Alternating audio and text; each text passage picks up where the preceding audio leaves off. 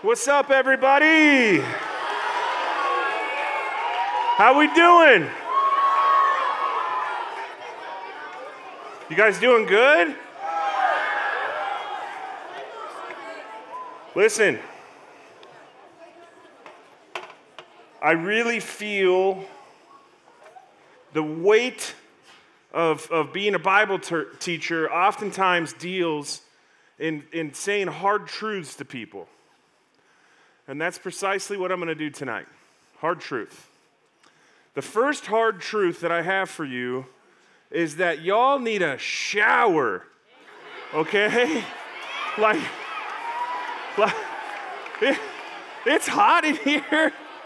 And the last 2 nights I didn't notice, but tonight, whoo, so for the good of your counselors, take a shower, okay? All right. And all God's people said, all right. All jokes aside, I have one goal tonight. The goal that I have tonight is to clearly and plainly articulate to us as people in this chapel the one thing that keeps us from God. The one thing that gets in between us and God. And the Bible calls that sin. And so what we're going to do tonight is we're going to look at a character that we've just kind of briefly touched on throughout our time in the book of Daniel, and it's King Nebuchadnezzar, okay? King Nebuchadnezzar. That's who we're going to unpack, because King Nebuchadnezzar gets so close so many times, but misses the point because of the sin in his life. And so that's the passage that we're going to look at tonight. It's in Daniel chapter 4. Turn there, if you will. Turn to Daniel chapter 4.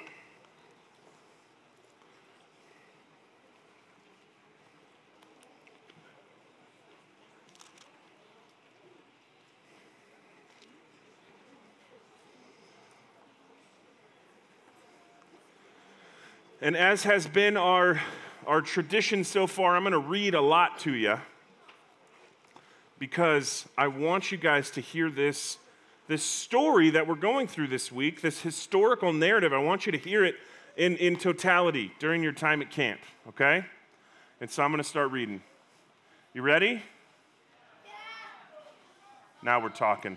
It's my man right there. Let's do this. All right, it goes like this.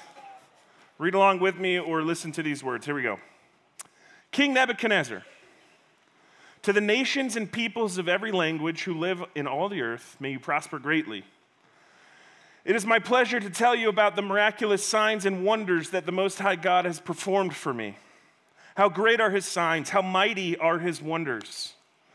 His kingdom is an eternal kingdom. His dominion endures from generation to generation.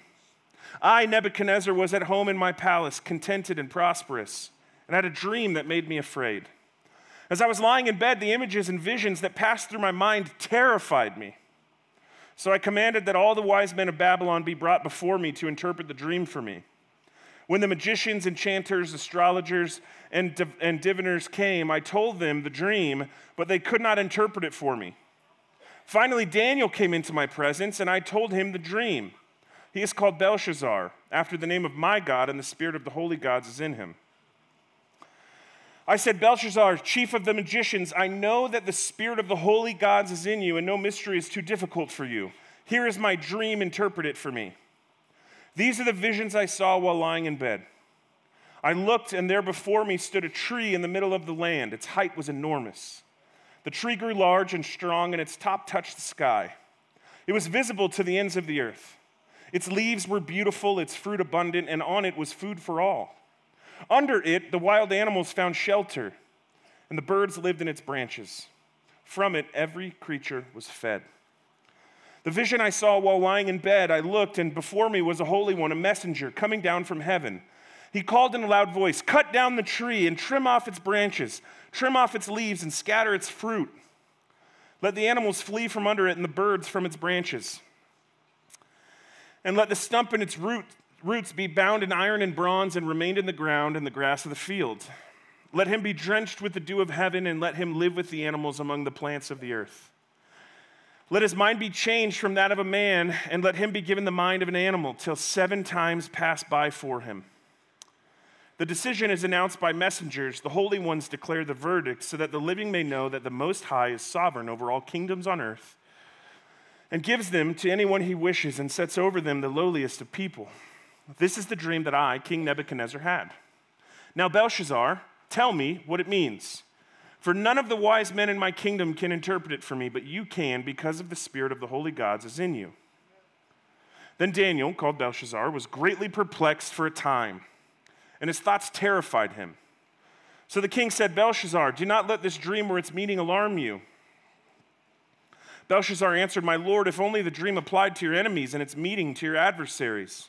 The tree you saw, which grew large and strong, with its tops touching the sky, visible to the whole earth, with beautiful leaves and abundant fruit, providing fruit for all, giving shelter to the wild animals, and having nesting places in its branches for the birds.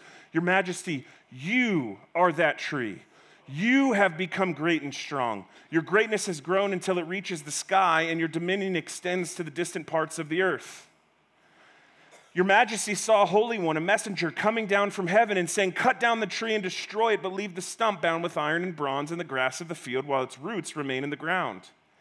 Let him be drenched with the dew of heaven. Let him live with the wild animals until 7 times pass by for him.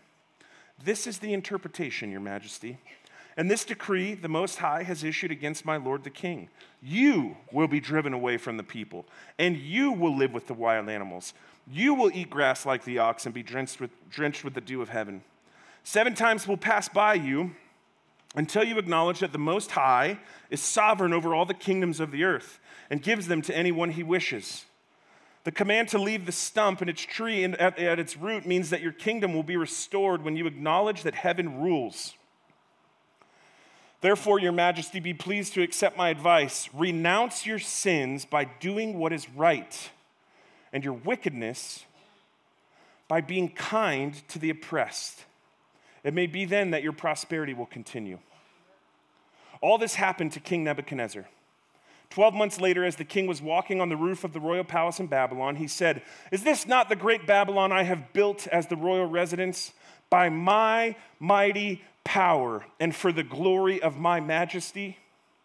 Even as the words were on his lips, a voice came from heaven. This is what is decreed for you, King Nebuchadnezzar. Your royal authority has been taken from you. You will be driven away from people and will live with the wild animals, and you will eat grass like the ox. 7 times will pass for you until you acknowledge that the Most High is sovereign over all the kingdom on earth and gives to them what anyone wishes. Immediately, what has been said about Nebuchadnezzar was fulfilled, and he was driven away from people and ate grass like an ox. His body was drenched with the dew of heaven until his hair grew like the feathers of an eagle and his nails like the claw of a bird. That was a lot. Let's pray. Jesus, we come before you again with the same prayer we've prayed every night this week, that you would be revealing more of your good nature and holy character to us as we unpack your word tonight. Lord God, as we talk about sin and the weight of it, the repercussions, the consequences of it, would you remind us that it's your kindness that draws us to repentance, Lord? That your good and holy character is what offered up your son Jesus as a sacrifice for our sins. And so as we talk about hard things that may trigger or stir up emotion in our own hearts, would you help us to look to you as our only hope? We love you so much. It's in your name we pray. Amen. Amen. So here's the deal. I'm convinced, after spending 36 years on earth, some of you are like, he's only 36? He looks so old. I'm convinced that there are only 2 types of people on earth. 2. Not 3, not 4, not 5, not 6, but 2. There are those who think that In-N-Out is the superior fast food chain.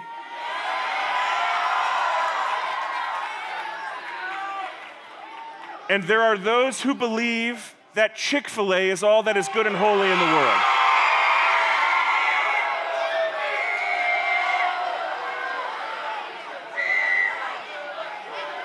But as for me and my family, we worship the Lord. So Chick-fil-A it is, okay? All right.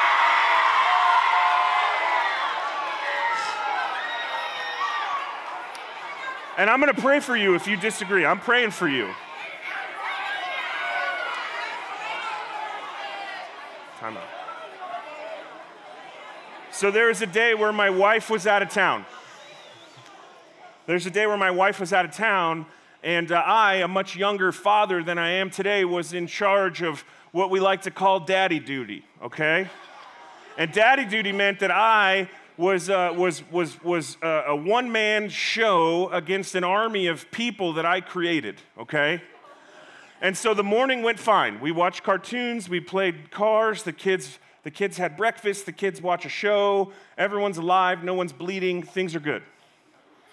And I had this idea at about 10:45, and the idea was, I'll take the kids to the happiest place on earth.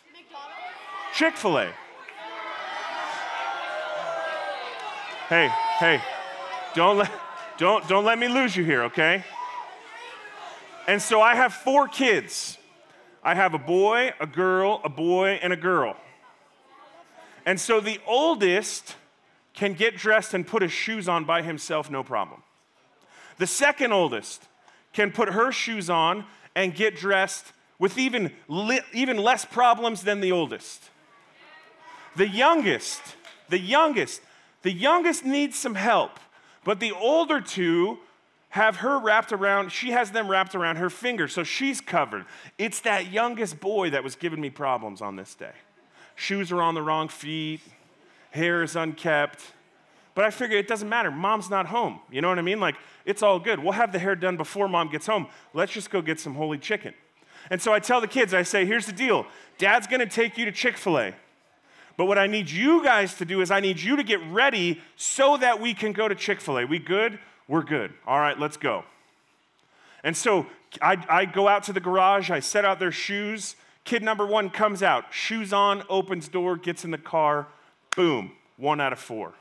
Kid 2 comes out, puts on her shoes, opens the door, gets in the car, buckles her car seat. Boom, we're done. To my surprise, kid number 4 comes out. She gets her shoes on, gets in the car. I help her with her car seat because she was younger at the time. Oh my gosh, this is the perfect day. And so I waited about 30, maybe 45 seconds, and I'm like, where's kid number 3? What is going on? And then as I'm sitting there wondering what's happening, I see the doorknob that goes from the laundry room into the garage start to wiggle, like that scene in Jurassic Park when the raptors come into the kitchen, right? And I'm like, oh boy, this is gonna be good. Should I help him? That's the difference between moms and dads, right? The difference between moms and dads are, I'm not gonna help you. You're gonna get in the car, we're going to Chick-fil-A. Moms are much more compassionate, caring, and kind than dads, okay? And so eventually, kid number 3 opens the door and comes out with a look of dismay on his face. And I'm trying to realize why he couldn't open the door when I look in his hands and he has 2 fistfuls of toys. So he's trying to open the door with the toys in his hands, and he figured it out. I'm like, whatever, let's figure it out, you know? And so he walks up to his shoes, and he does what every little boy does. He stuffs his chubby, cute little kid feet into the toes of his shoes, and he just starts like he's squishing a bug, wiggling his foot in there, wiggling his foot in there, wiggling his foot in there. And the thought crossed my mind, should I help him? Nah, he's got this figured out. Next foot, stuffed, wiggle, wiggle, wiggle, wiggle. He's just trying to get that shoe on like he's putting out a bug. Wiggle, wiggle, gets it on. And then I go, this is gonna be good. Let's see how he gets in the car. And so he walks up to the side of our family car, and with his cute, chubby little hands full of toys, he kind of tries to jaw of life the car handle. And he tries to open it. Mind you, he hasn't dropped a toy. It was like kind of an incredible scene going on. And I'm just watching this whole thing happen. The car is running, we're ready to go. And I'm watching, and after 3 minutes of this little kid trying to get the car door open, I realize it's not going to happen on its own. And so I just kind of from inside the car just unlatch the back a little bit, and then boom, he pulls it open after asking me like 10 times for help. He gets the car door open. He gets in the car, and now for the final, some would say the most important step, it comes to the car seat. And so he gets into the car seat, and he can't buckle it on his own, and so he goes, Dad, will you help me? Now, I'm all about hard lessons in life, so I go, dude, you got to do this one on your own. And he goes, Dad, come on, you got to help me. I go, you got to release the toys. Because I'm not letting my toys go. Can you help me buckle my seatbelt? I go, then I'm a no too. If you're a no, I'm a no. And after like 4 minutes of me as like a 30-something-year-old man debating a 4-year-old, he finally gets his car seat on, and off we go to Chick-fil-A. Now, I share that story for a couple reasons. One, I want you guys to really go home knowing that Chick-fil-A is the best fast food, okay? But two,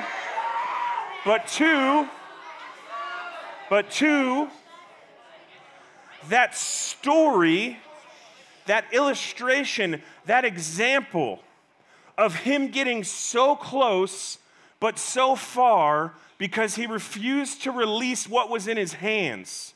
He refused to release this treasure that he had is exactly what we see happening in this passage with King Nebuchadnezzar. Like if you think back through each of the 3 chapters we've studied, Nebuchadnezzar has already had a dream interpreted. And at the interpretation of that dream, to his own admission, he goes, your God must be amazing. Well, we see Shadrach, Meshach, and Abednego rescued in the fiery furnace. And it's Nebuchadnezzar himself who goes, whoa, there's a 4th person in the fire. He looks like the son of the gods. So close, yet so far. And then we get to chapter 4. And I'm not going to reread the entire chapter for you because it was a lot, but let's just kind of summarize and really unpack what is getting in the way for Nebuchadnezzar of finally acknowledging that the God of Daniel, Shadrach, Meshach, and Abednego is the one true God. He's seen miracles. He's watched this God move before his very eyes, but that thing that he has getting in the way of him acknowledging the one true God in his life is still an idol for him. And so we pick it up at verse 4. At verse 4, we learn that Nebuchadnezzar's at home lying in bed when he has this vision, he has this dream. And it's this dream of a giant tree that reaches the heavens. And that tree is then chopped down. And then that tree is trimmed, all the branches, all the fruit is tossed aside and scattered. And then the stump of that tree is set up like some type of memorial. Nebuchadnezzar, in his arrogance, Nebuchadnezzar, in his narcissism, assumes that he is the focal point of this story. Friend, your sin will do that to you. Your sin will make you selfish. Your sin will make you prideful. Sin has a way of making us take the focus off of God and putting it onto ourselves. Some would say that pride is the root of all sin. That pride is Eve in the garden saying, why can't I eat that fruit?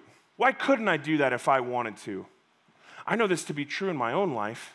The times where I dishonor God, the times where I do my own thing, it's because I've replaced the place of God in my own heart with what I want when I want it, even if it's bad for me, even if God has already said that's not going to be good for you. Later on in chapter 4, we see in verse 9 that Daniel, known as Belshazzar in Babylon, goes to the king and interprets this dream for the king. And what he tells him is like, yes, this dream is real that you've had, but the issue with this dream that you've had is because you've continued to turn your back on the one true God. You're the tree. You're going to be chopped down. You're going to eat grass like a cow. You're going to be covered in dew. You're the one that's going to be scattered because your pride has separated you from knowing God. If you remember 2 days ago, we talked about this very real temptation that exists for those of us who spend a lot of time in church. And it's the temptation to replace knowing God with knowing about God. When we play that temptation out, what happens is we become people who know so much about God that that knowledge of God has replaced having a very real and very personal relationship with God in the first place. In the New Testament, we see examples given of these men called Pharisees. And these Pharisees were like the most, air quote, godly people alive at that time. They knew their Bibles inside and out. They would rebuke and judge others. Like they loved the Bible so much that they would have little headbands with Bible verses on them. They loved praying so much that they would have these long tassels coming out of their robes that they would kind of move and play with and draw attention to themselves as they would pray. But time and time again throughout the New Testament, as you read it, as you study it in the years that God gives you here on earth, you'll see that the people in the New Testament who are furthest from God are the Pharisees. Because the Pharisees replaced knowing God with knowing a lot about God. They thought that was a fair trade. Nebuchadnezzar's doing the same thing. He's acknowledged God time and time again in the 4 chapters that we've read. He's acknowledged God's miracles time and time again in the 4 chapters that we've read. But you know what Nebuchadnezzar has not done? What Nebuchadnezzar has not done is repent of his sin and turn towards God. Look at the end of Daniel's kind of word to him. The end of Daniel's word to King Nebuchadnezzar in verse 27 is, "Therefore, your majesty, be pleased to accept my advice. Renounce your sins by doing what is right, and your wickedness by being kind to the oppressed. It may be then that your prosperity will continue." Nebuchadnezzar's given a chance in this moment after Daniel interprets another one of his dreams to turn from his selfish, prideful ways towards the one true God who he himself has seen time and time again do miraculous, incredible, amazing things.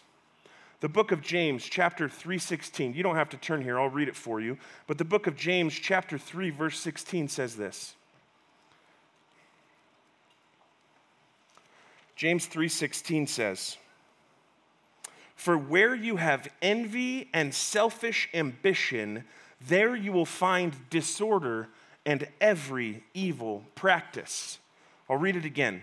"For where you have envy and selfish ambition, there you will find disorder and every evil practice." What that verse is expressing and communicating to us is in our own hearts and in our own lives where we allow envy, that is jealousy or the desire to be puffed up, to have more power, to be liked, to be loved for unhealthy and selfish reasons. Where you have selfish ambition, where you make yourself the main character. I know you guys are aware of what that means. We do this time and time again in our lives, where we pretend as though we are the main character of the story, and in doing so, we overlook every single other human in our lives who is around us. Friend, you are not the main character of your story, God is. And God has invited you to go on this journey with him, allowing him to bear the weight of your life on his shoulders, because remember, take heart, I have overcome the world. God is inviting you to be in relationship with him. But just like my son wanting to go to Chick-fil-A and having something in the way, sin is the thing that we have in the way. Now, I've used that word a few times. And I don't want to pretend that we all know what it means because this is a church camp. Because I realize that some of you, maybe a good portion of you that are here this week, have not really spent time in church. This just seemed like a fun opportunity and a friend invited you. By the way, if that's you, can I just commend you for your courage? Like if you're here this week and you're not a Christian, this is now like the 4th night in a row that we've talked about a lot of concepts for Christians. And you may have a lot more questions than you have answers. I want to just applaud you if you're one of those people. No, not like that. I don't want you to raise your hand. I'm just saying if you're here and you're not a believer, way to have courage to show up. And it's okay to have questions. And if you're here as a Christian, and you just kind of have found yourself in church since you were a baby. Like I want to applaud you and encourage you for your ability to show up and to learn hard things, because this concept of sin is a ginormous thing that we have to tackle in order to get to the goodness and the grace of God. Sin is the thing getting in between us and God. And the example that we have is King Nebuchadnezzar. King Nebuchadnezzar is given multiple opportunities to repent and turn until Daniel finally says, you're the tree that's going to be chopped down because of your selfishness and your pride. And so what is sin? Sin could be defined two ways. I'll give you two definitions for sin. The first one's kind of long. Sin could be defined as any thought, deed, word, attitude, or action that goes against God's good and perfect character. That's a long answer. Let me give you a short answer. If God is holy, that means perfect and set apart, then sin is any time we are unholy. Sin is any time we do things that would be considered unholy. Anytime we lie, anytime we gossip, anytime we look at pornography, anytime we disrespect our parents, anytime we steal, anytime we cheat. The Bible teaches that these sins have a lasting effect on us. And this concept of sin is something that goes all the way back to the beginning pages of your Bible. You see, friend, in the book of Genesis, we read this on the first night. In the book of Genesis, God speaks and creates things into existence. And then he takes his time to form and fashion mankind. And he establishes a relationship with Adam and Eve, the first humans in the garden. And the basis of that relationship was that they get to be with God. His very presence is with them.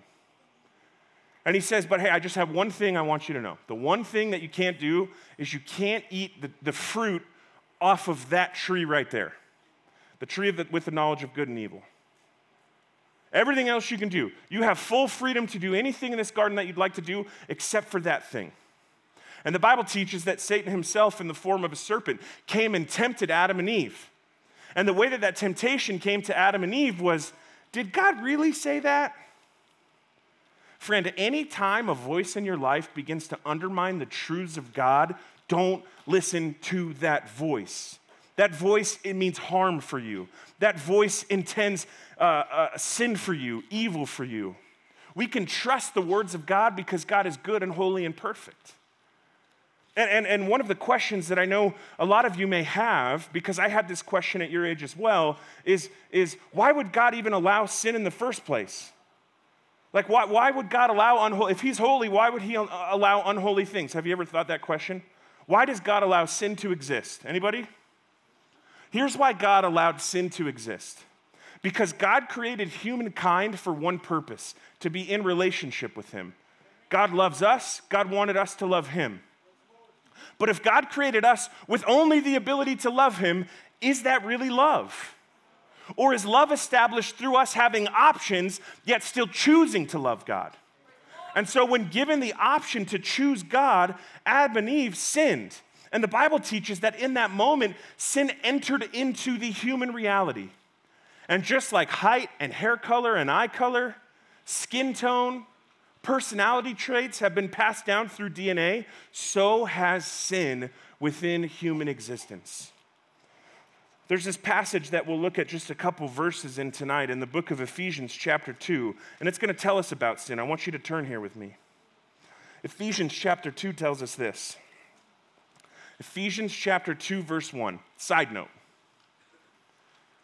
If you're looking for a verse that can help you understand the gospel, that can help you understand in just 10 verses what we're covering in 6 nights here at camp, Ephesians chapter 2, 1 through 10 will do that through you. Study it in your own time. Memorize it. These verses hold the story of God in just 10 passages, okay? It says this in Ephesians chapter 2, verse 1. It says, as for you, you were dead in your transgressions and sins, in which you used to live when you followed the ways of this world and the ruler of the kingdom of the air. The ruler of the kingdom of the air, the spirit who is now at work in those who are disobedient. Paul begins to talk to this New Testament church called Ephesus. And as he talks to them, he lets them know that before they knew Jesus, they were dead in their sin. And I'm sure many of you know this, but if you didn't know, the Bible was actually written in 3 primary languages: Hebrew, Aramaic, and Greek. This passage itself was written in the Greek language. And so the reason we have a Bible in English is because people have studied the original language and translated as best as they could those words into English. And so when we take the word dead from its original word and translated into English, it quite literally means no life, dead. An example I would give you is this. For my 35th birthday, my wife bought me a turtle. He was awesome.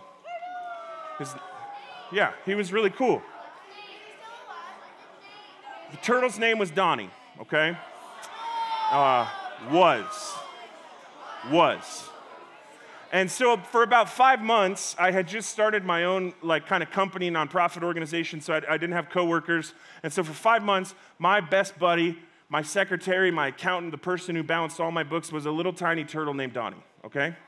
And Donnie, the turtle, was awesome. And one weekend, I was up at a winter camp, helping out with a winter camp, and my wife called and she said, hey, your turtle's not doing so good. And I was like, well, I know I've been putting a lot of work on his table, but what's the deal? Does he need a vacation? What's the word? She goes, no, he's dying. And I go, oh no. The next day she calls, she goes, the turtle's dead. He's gone. He's done. Turtle's dead. Now, how crazy would I be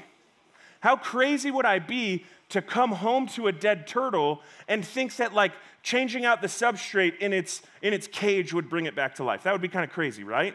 How crazy would I be to have a cage with a dead turtle and thinking that if I put a new plant in there for it, that'll bring him back to life. That's what'll work. How crazy would I be to think that this dead turtle, well, he's dead, but he just needs some water. If he just had some water, things would be okay. Even more so, how crazy would it be if I took this dead turtle and I just spray painted him green again? Because by the time I got home, he was kind of gray and gross looking. If I just spray painted him green and went, see, things are good. The picture that we get in Ephesians 2 is that we are dead.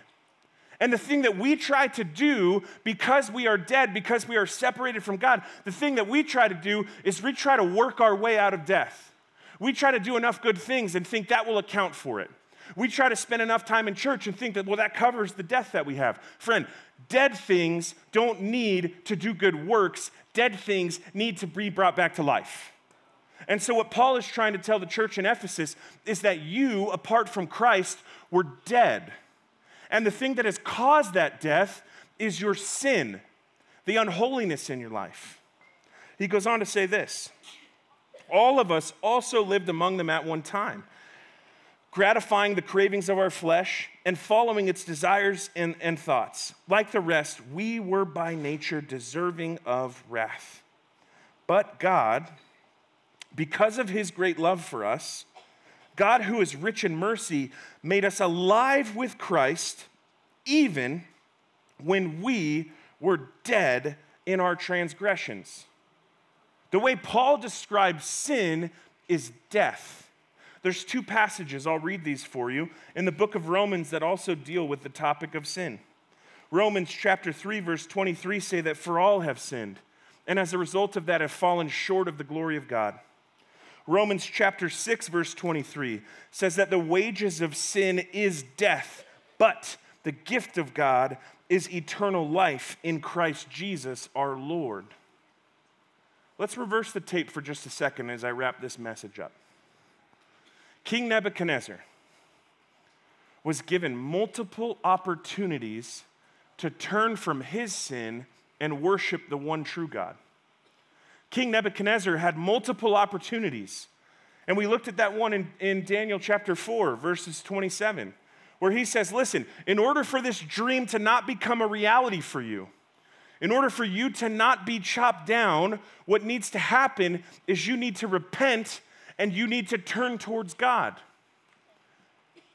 And friend, that's precisely the invitation for you this week at camp. If you have sin in your life, going to church is not going to solve the problem. If you have sin in your life, doing nice things for other people is not going to solve the problem. That doesn't mean you shouldn't do those things. I'm just saying if salvation is what you're looking for, trying to work yourself out of death will not answer the problem. Only Jesus can. And so I think there's 2 groups of people here tonight. There are those of you who came to camp this week having no idea what I'm talking about. And the truth I want you to walk out of here contemplating is what if I'm right? What if these verses are right? What if that hollow, empty feeling that you feel sometimes could actually be a void that God would love to fill? What if that fear and that anxiety that you have over living for something bigger than your life could be found in the person of Jesus? What if you've never given your life to Jesus, I want you to just ask that question of yourself. Wrestle with it with a counselor. What if that's true? And for those of you who are Christians, who still continually sin, I want you to hear two things. One, that's normal. We are not perfect. God is perfect. But two, that's no excuse to continue doing things that you know you're not supposed to do. And so for those of you who are Christians who find yourselves in a season of living for yourselves, a season of making yourself the main character, when that moment that you gave your life to Jesus, you declared He's now the main character in your life, maybe the thing that's gotten in between you and God isn't the fact that you have questions and doubts about God. Maybe it's your sin and you need to deal with it. Maybe you need to confess that sin to your counselor or to a friend. Maybe you need to confess that sin to God and say, Lord, I have sinned. I have been unholy. Would you forgive me? Because guess what? No matter if you're someone who's far from God, never given your life to Him, and you're wrestling with this question of sin, or you're someone who's walked with God for most of your life, but you feel like you're in a season of spiritual dryness, I want you to know this. When you call upon the name of the Lord, He always answers. When you ask Jesus to forgive you, His answer is always yes and amen. So the thing we're walking out of chapel tonight contemplating is what place does sin have in your life? And if given an opportunity like King Nebuchadnezzar to turn from it, what would you say to that? Let's pray. God, we thank you so much for this evening. We thank you so much for these students, for their time and for their attention. And Lord, I pray that this big question, and I know we shared some funny stories and talked about all kinds of crazy things. Lord, I pray that your word would be what we take out of this chapel tonight. And that challenge of contemplating the place of sin in our lives, that it would be met with sober and clear thoughts around our lives. Father, we are responsible for our lives. No one else is. And so if we're far from you, would you invite us in? And if you have questions, would you provide a safe place for us to have answers, or at least to wrestle? We love you so much. It's in your name we pray. Amen.